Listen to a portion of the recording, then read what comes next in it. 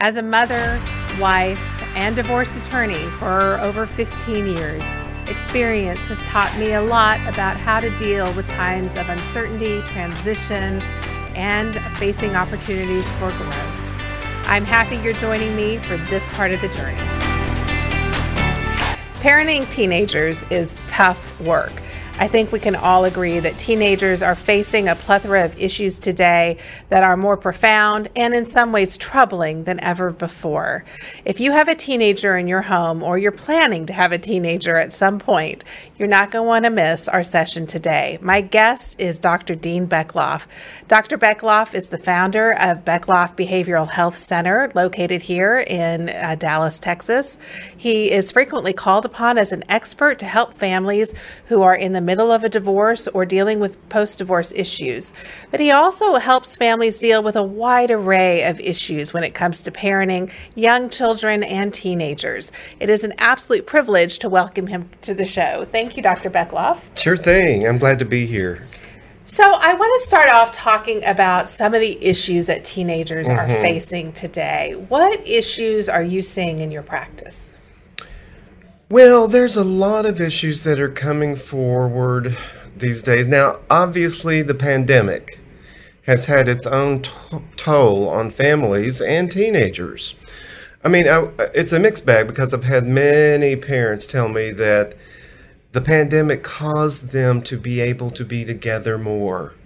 And being together and rubbing shoulders has been helpful. But there's also the flip side of that, which is too much of a good thing, and I need a break. Fortunately, I think most of the kids are back at school now, and that has been very helpful.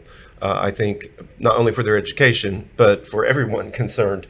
But it brought some benefits in some incredible ways that I've had many parents testify to me about. But it's a mixed bag. You know, teenagers are still the same. They haven't changed. The developmental issues that are going on inside of a teenager are still happening. But we live in a different world. And the world that we live in is, I guess you could characterize it with the word electronics. Yeah, well, certainly I know electronics are a big issue in our home. I want to back up for a second because you just said something in terms of the developmental issues. What really is happening? I mean, I can certainly reflect on my own teenage years and the changes that were happening. And now that I'm much wiser, I look back on it and, have a different perspective. But, at a very, kind of basic level, what do we see happening with regards to that phase of development, human development? Well, there is a really good book that I would highly recommend by a psychologist here in Dallas named Dr. Ken Wilgus, who wrote a book on parenting teenagers. And I believe the title is Feeding the Mouth That Bites You. But one of his theses in there is so relevant, which is the cry of the teenage heart is emancipation. The cry of the teenage heart is emancipation. And from 13 to 18, we are little by little opening up the doorway to freedom. That's what they want. And how do you do it in today's world? It's complicated, but it must be done, or there will be friction between parent and child. Is it possible to go through the teenage years without friction? No. I mean, I have two girls, and they're well past teenage years now, but no, I don't think so. But the thing that is so interesting is that if parents will, okay, I'm sorry, I'm going to go back. There's another book. It's out of print now. But the thesis from that author was that parents come into the teenage years and suddenly things are different. Yeah. Things are changing. And it creates stress on the parent, which means they get to grow. The parent gets to grow and develop too, as these teenagers are coming into teenage years. Isn't that incredible? That is such a good point. And I think it is, to focus on the opportunity for growth. But nobody told me that. But I remember one of the the points of great friction with my teenager who's now 21, and I have other teenagers in the house, so I'm still dealing with teenage issues. But he challenged and pushed back on some things that were very black and white issues for me, and I really had to step back and think about it. And I'll tell you, one of the things that I learned from that was shame was something that had been used, I think, for generations. I'm not the only one whose, parents would use the look of shame if you dare disappoint them. Right. And my son literally looked at me and said, shame isn't going to work. Don't shame me. And I was like, I don't know what to do. I'm not going to shame you. How do I parent? And it made me really have to step back and look at a lot of stuff. So that's such a good point. Yes. They spur us to grow. And it's a challenging world, like you brought up. I mean, the world of electronics has just opened up some good things, of course. Yeah. But it's opened up a nightmare, too, with the kinds of bullying that goes on now online. And it's disturbing. And, of course, we hear about teenagers committing suicide over it. Yeah.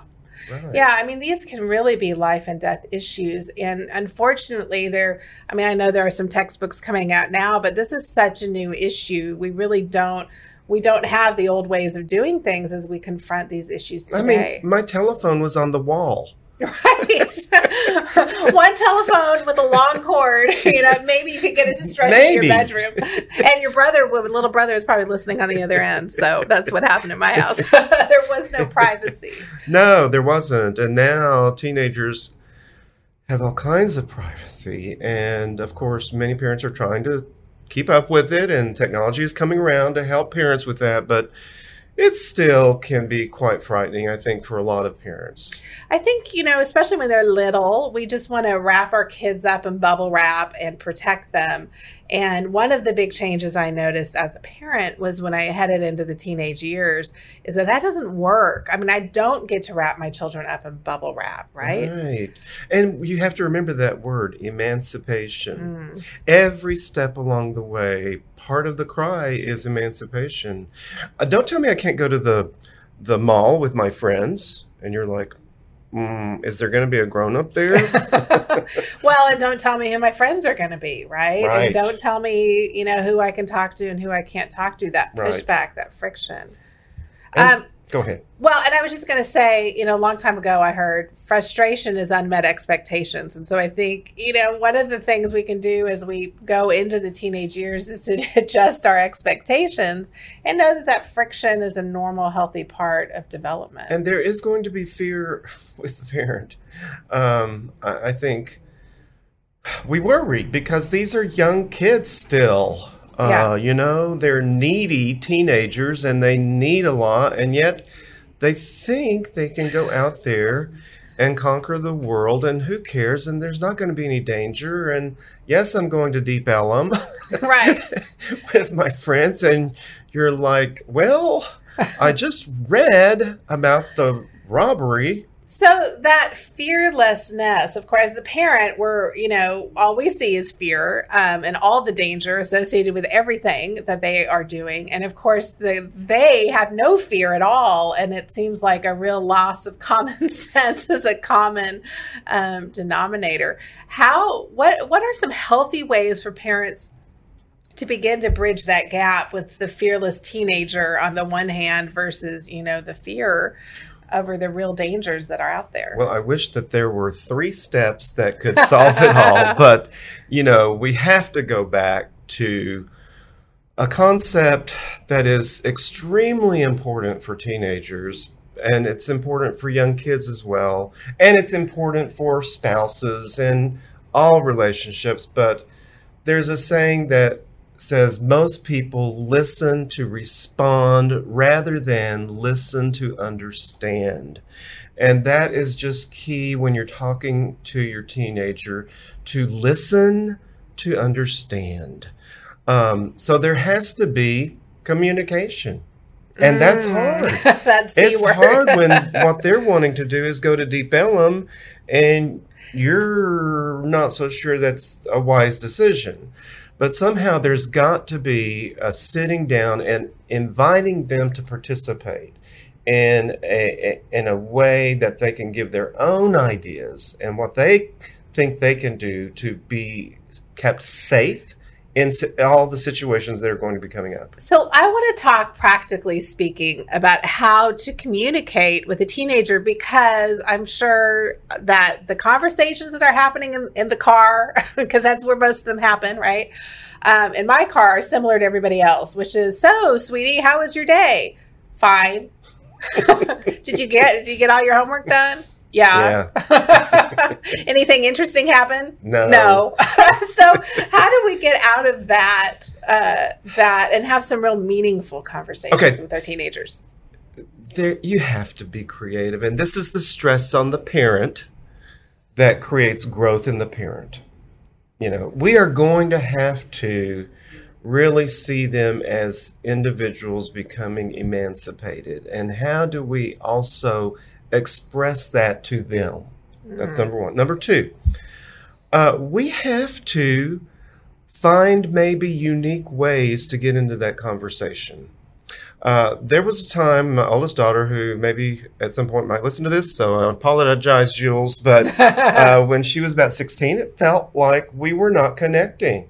We were not having those conversations. I figured it out. Olive Garden. Olive Garden, she liked the salad and the breadsticks. So I would take her to lunch or dinner, and I'd just sit there. And then after a bit, she'd start talking about her friends and and I listened. I was listening to understand, not listening to give her an answer.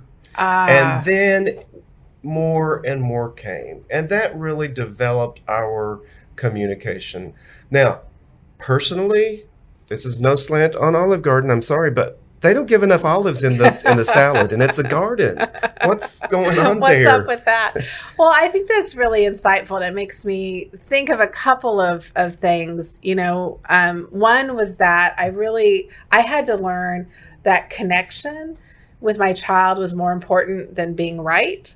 And so there are times when I had to just suspend judgment and suspend my own opining over what it is they're sharing, and just value the fact that they're sharing, and not try and tell them they're right or they're wrong or what they need to do or give advice. And it's really hard as a parent to not be giving advice. Yeah, and our advice is important, because I have found, I'm sorry, but there are times when you have to give it. Right. And there are times when you have to say, no, this isn't going to happen.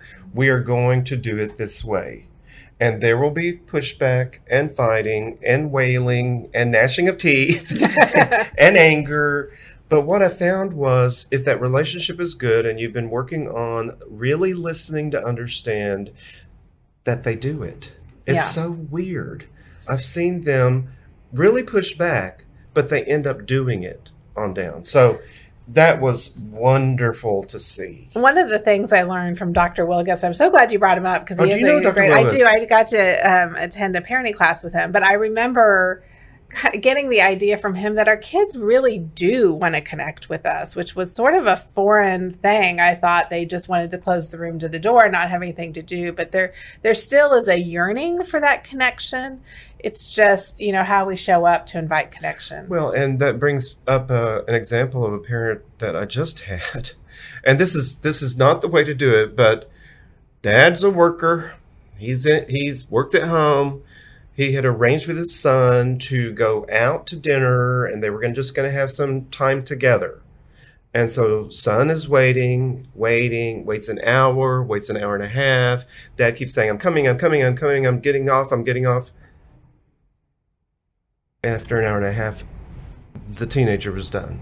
Yeah. Yeah. And so if you are going to make an appointment with your teen to do something, be there. Show up. Don't let work take over. And then don't excuse it either. I think the next thing is, okay, I'm sorry, that was wrong. I'm sorry, I shouldn't have done that. Don't defend. Don't say, well, you just don't know what it's like to be trying to put food on the table for the right, all of that. No, they can't understand that. They don't understand it. And so You just apologize, be upfront, validate what they've experienced. Apologies. So that's it raises an interesting point. I would presume that it is good for children to see us apologize. What kind of advice or tips or what have you seen work around that? Apologizing with your teenager. I think for the teenagers that I've seen and worked with, number one, they really find it challenging when the parent does not acknowledge and validate what they've experienced. Had a parent in just recently, and daughter kept saying something, but he wasn't hearing it. He kept talking about how that affected him instead of how it affected her. And that's going to be the key. What is this kid experiencing, or what have they experienced? And then can I be in tune with that with words? That helps a lot. And that goes along with an apology, to acknowledge what they've experienced and then to just simply say, I'm sorry. Obviously, I mean, when parents come in and tell me that their child cannot take responsibility, I'm wondering, are you demonstrating taking responsibility? Because nobody's perfect. Our kids know when we've blown it.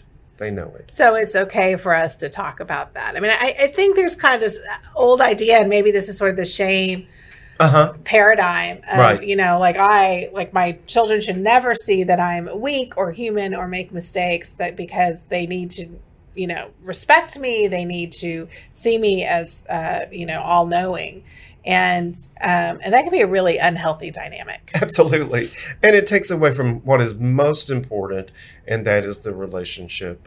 When you are doing some of the things we've talked about today, you are ensuring not only relationship now with your teenager, but the relationship when they're 20 and 25 and 30, because those kids need us at every stage of development. Mine are in their 30s. Now, they may not acknowledge that they need me, but they do want me. They want me in their life. And we don't want that to ever stop, because they need the relationship. So I know in my home that it's easy for everybody to go to their separate rooms. They close the doors. Everybody's on their devices. I get it. It's quiet in the house. I can focus on whatever I'm doing. And so it's easy to kind of let that happen. How dangerous is that? What are, what do we need to keep in mind with regards to our kids? It's realistic in turn, because I don't want every single moment of my day to be a power struggle over the dang device, right? So how do we allow for that freedom and that emancipation as we inch ever closer to that? That is a super hard one. But again, I would just suggest that we pull everyone together and have a conversation about it. I think sometimes, because we get so much pushback from our teens and so much no, and no, that's crazy, and whatever they say, that we don't think that they will pay attention to us. But I think it's important to bring them together and invite them to actively participate. And how are we going to have our family?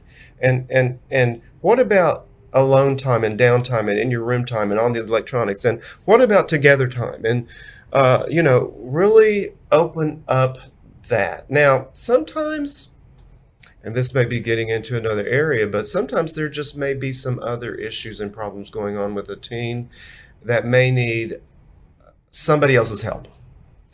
Are you seeing an impact? I kind of read about some of these trends where kids are actually having a hard time, physically, socially interacting with each other, in part because of the pandemic, but also in part because all this communication is on social media and they're not actually face to face. Are you seeing that? Oh yeah, and it's been interesting with the lady who blew the whistleblower for Facebook, who said that the evidence is clear. These kids are getting depressed. They're getting worse. And that's kind of scary to hear that, I think, as a parent. And so there's got to be some balance. can't they just make a law to help the parents out? Right. Kids can only be on Facebook for 3 minutes. Of course, they don't do Facebook. No, they don't do Facebook, Yeah. right? Yeah. Snapchat or Instagram. I'm sure all that's all old now too. By the time I kind of catch on to what's going on, it's Honey, all it's the passé. law. You can't. What I just talking about, as we kind of observe our kids and all the mental health issues that are present. I mean, you mentioned suicide and depression. What are some signs that our children maybe are in a little deeper than we know, that some signs that they need some professional help?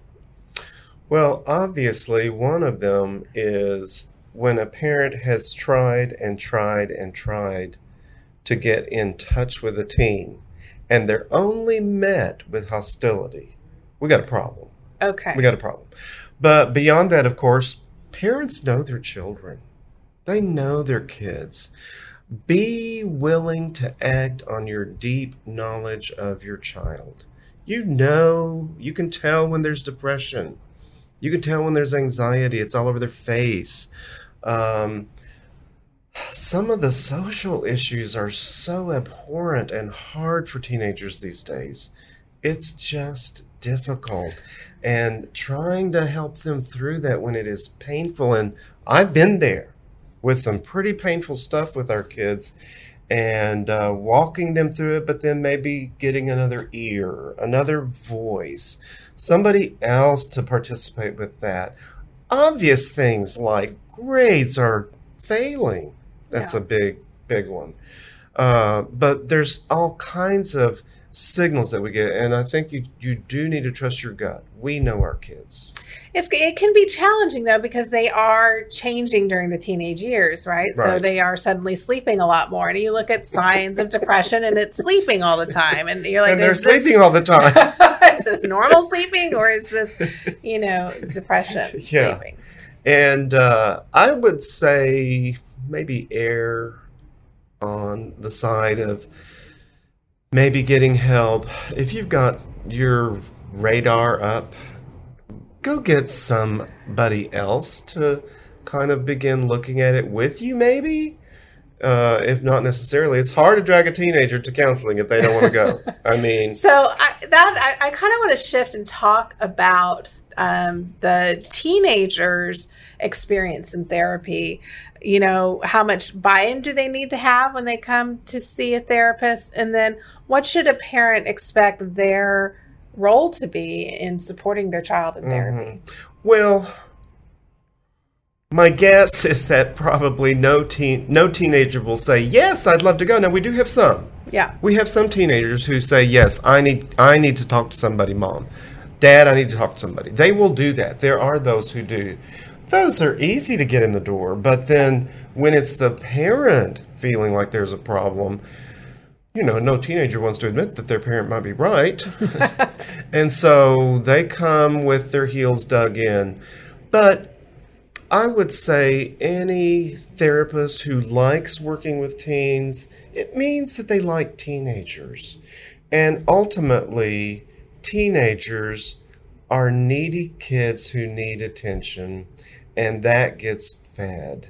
And then they have the stimulation of another brain. Let me tell you one thing that I've theorized about that I think it could be part of the deal with suicide in teenage years and suicide in college years, is that the brain is growing at an amazing rate. The brain's been growing since they were first conceived. Right. But then in teenage years and then in the college years is an amazing amount of growth going on. So that teen is wrestling with a brain that's growing so much. So that is another part of the picture. We just have to be aware and then have compassion on what they are dealing with and going through. So when a child goes to see the therapist, I know a lot of parents, myself included, can feel a little worried that, the parent's going to be thrown under the bus, that the child's going to go in and share all the secrets of the family. And I say that because we all have secrets, right? Yeah. And so, there's just this worry that the teenager, somehow the parent's going to be defensive and maybe feel like they need to have an opportunity to come, share their perspective with the therapist. How do you balance all of that? And what is an appropriate role for a parent to play in interacting with the child's therapist? Well, number one, I think honor the teen's confidentiality, honor that what's being said in the room with the therapist is for them, and respect that confidentiality, if I can put it that way. Now, ultimately, you're the parent, so you have the right to know. But at least in our practice, we try to involve the entire family anyway. We're going to be meeting with the parent. We're going to be talking with the parent. We're going to be listening to their fears. We're going to acknowledge some of the troubles and problems that have been going on. So, I think that would be really important, that a therapist is listening to the parent as well. And then any good therapist, I used to be a teacher. And I'd have kids raise their hand and tell all kinds of family secrets in front of the class. That's right. If you have kids, there are no secrets. They are all going to be told and let out of the bag anyway. Okay, let's move on now. Anybody else? Johnny? So, yes, things are going to be stated from their perspective. The troubles with dad, the troubles with mom. Obviously, a therapist, it's probably in their best interest to also talk to parents to find out their perspective about some of the issues. But ultimately, I think it's very important to honor and respect that child, the teenager, their conversations with the therapist, and even let the teenager know that you're not going to pry. Yeah. And it's hard to do, but I think it's so important, because what I've seen is how important that trust is, that if the teenager feels like they can trust the therapist, they're going to be much more forthcoming. Right. And really, share information that enables the therapist to help. Yes. The other thing I think is important for people to remember is that the therapist is not the judge. This is not the fact finder. And so you're not arguing your case. The therapist is a treating professional who's there to help listen to information and maybe reframe or help do the therapy thing. Right? Oh, you're good, Jennifer. That's fantastic. Yes, absolutely. Yeah, we're not there to judge. We're not fact finding. We're not detectives. Yeah. We're not in the police department. We are trying to hear them and listen, and then nudge in positive ways. Because I think most of us who work with teenagers know that it's critical that teenager have a relationship with the parent. And how do we help them to do that as they are also moving towards emancipation? Right. Now, you are from time to time called to testify in cases. You work with families who are going through divorce or going through complicated custody issues.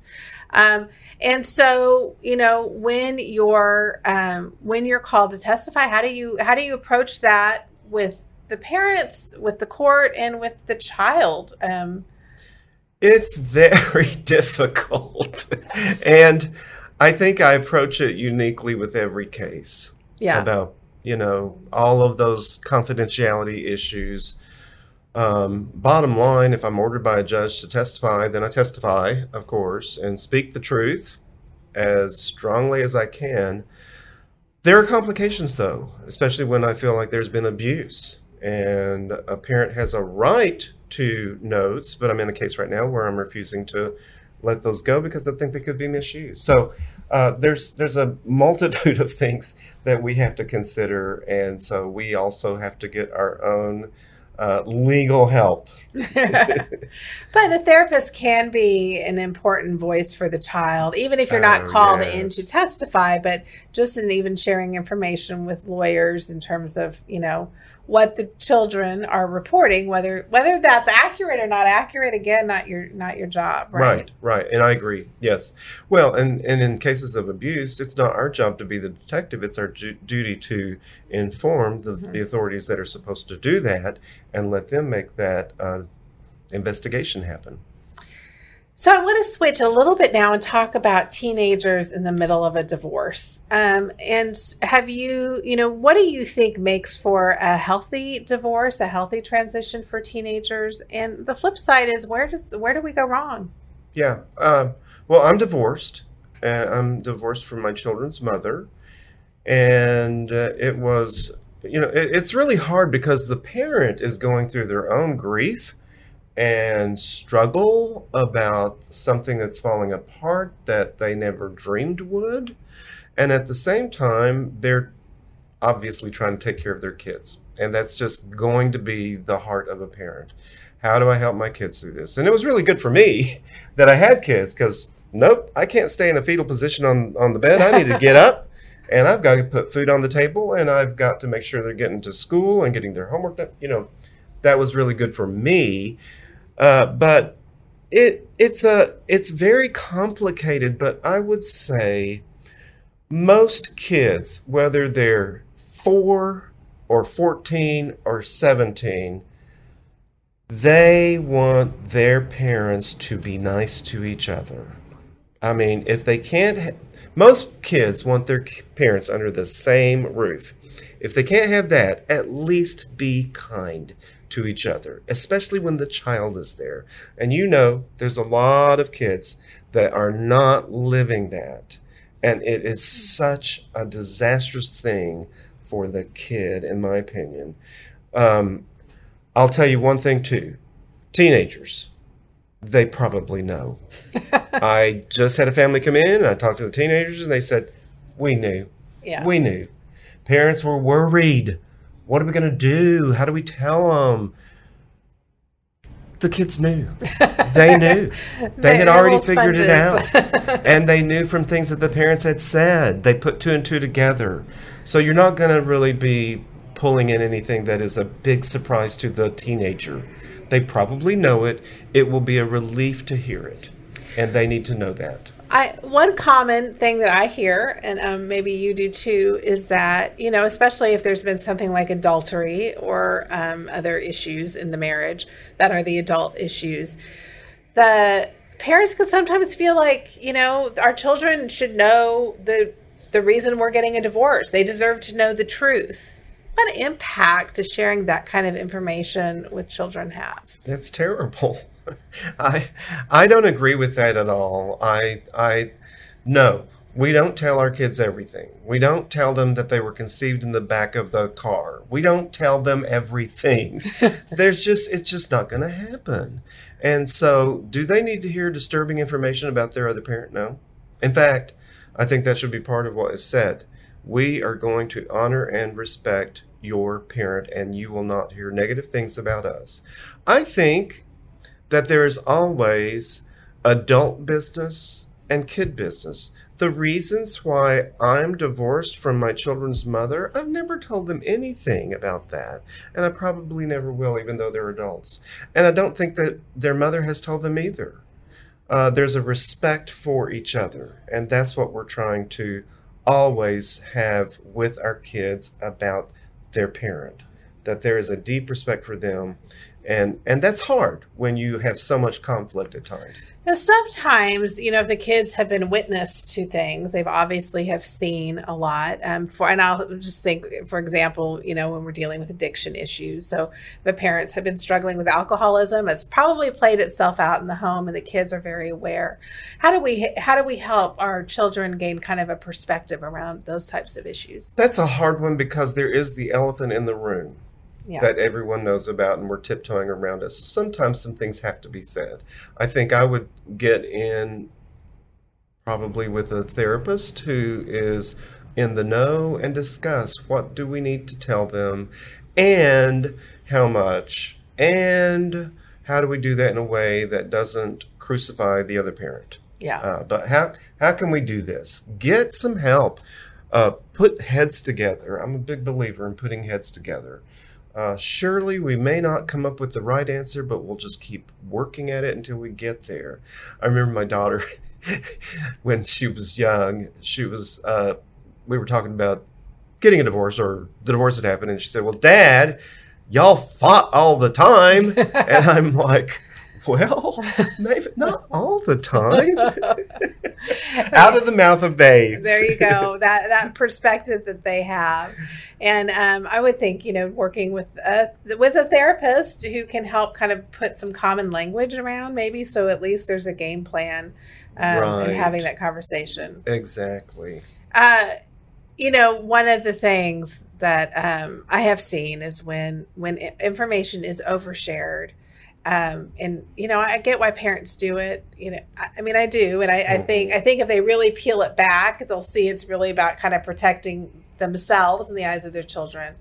But doing anything to destroy the relationship with the other parent can have repercussions that just go on for years and generations. Sadly, the repercussions are on the child, on the teenager. We must do everything in our power to assist the kid, the teenager, to have a relationship with both parents. We know from research now, it has devastating effects on the kid forever. Yeah. So we want to help them. It's hard. The issues are complex, as you well know. And it's very, very hard to get other brains into it. You guys, attorneys, are fantastic, especially you guys that work in family law, because you are a therapist and you've seen a lot, and you are a wonderful guide to parents. I've seen that over and over again.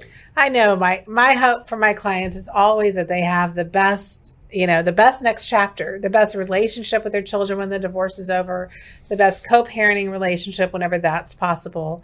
And obviously there are, we can't make people behave according to the way we want them to behave. There are some circumstances that are simply out of our control.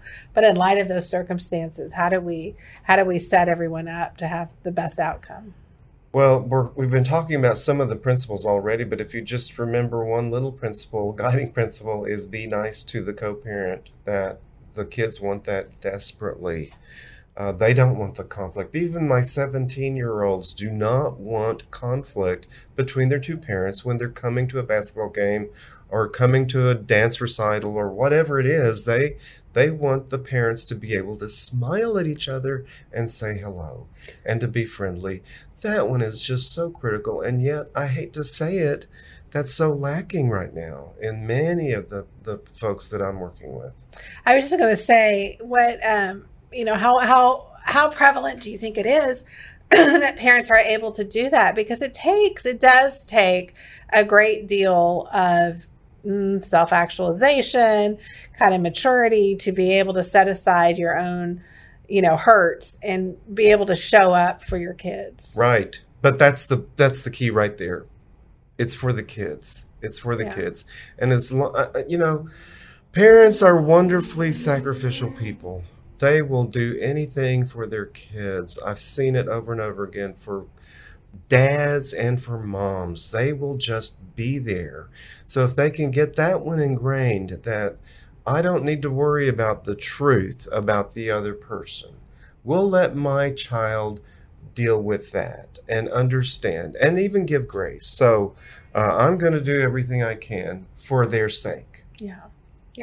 Those are good, wise words. As we come to an end of our time together, what message of hope do you have for families who are, dealing with teenagers and in the midst of turmoil? So my kids, they're 30s. They're in their 30s, 29 and 32, I believe. There's babies. There's marriage. They both finished college. There's so many fears that parents have. So many fears. And yes, there will be some struggles that you will be facing with your teen that just doesn't seem possible to overcome it. You will. And by and large, what I've seen, not only in my own personal life, but also in the lives of many families that I've worked with, those teens have resources inwardly that will come to fruition. It's gonna happen. You will see your values coming out in them in young adulthood. And you'll be amazed, and you'll be so thankful for these kids. You have no idea the profound influence you have on your child. Believe in yourself and believe in what you are doing. It will have an effect, I promise. Awesome. Well, thank you so much again for your time today. And if you want to learn more about Dr. Beckloff and his amazing team of professionals at the Beckloff Behavioral Health Center, we'll include links to his information below. Thank you.